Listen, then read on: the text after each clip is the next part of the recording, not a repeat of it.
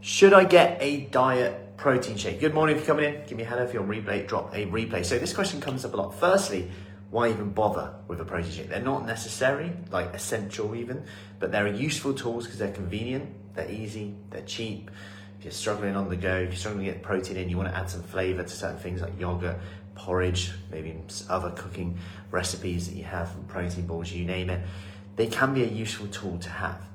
Now, if it's working really well for you, and I know a lot of people, you look at the research study when people have whey protein for breakfast, that lowers their blood sugar level across the day, can decrease how much they eat in terms of energy intake, almost subconsciously throughout the day because they're more full, more satisfied. But choosing the right one can then be a minefield. You know, oh, surely I should get diet because I need to lose fat. Now, consider that diet whey is often like a meal replacement. So they've added stuff into it. It might be more calories than a normal whey protein because they're saying you're having this instead of a meal.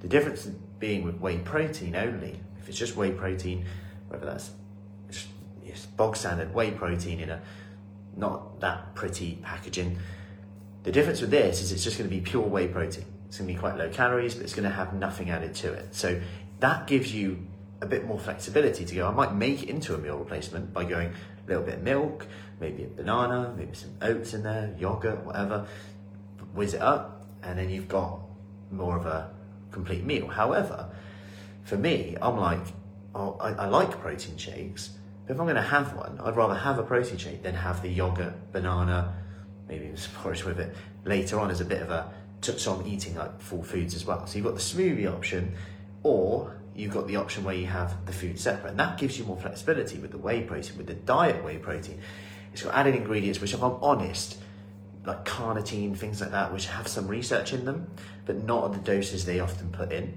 number one. And number two, you're paying like sometimes a third more, sometimes even double, depending on the packaging, whether it's pink and says diet or not, and it's probably a waste of money. So in short, I'd probably go with whey protein, explore some recipes, unless it's a meal replacement. In that case, go for like the meal replacement option, which could be a diet one, something like Huel, something like that, if you are going down that route, to almost put some meals on autopilot for you. So I hope that helps. Any questions, do let me know, and have an awesome, warm weekend.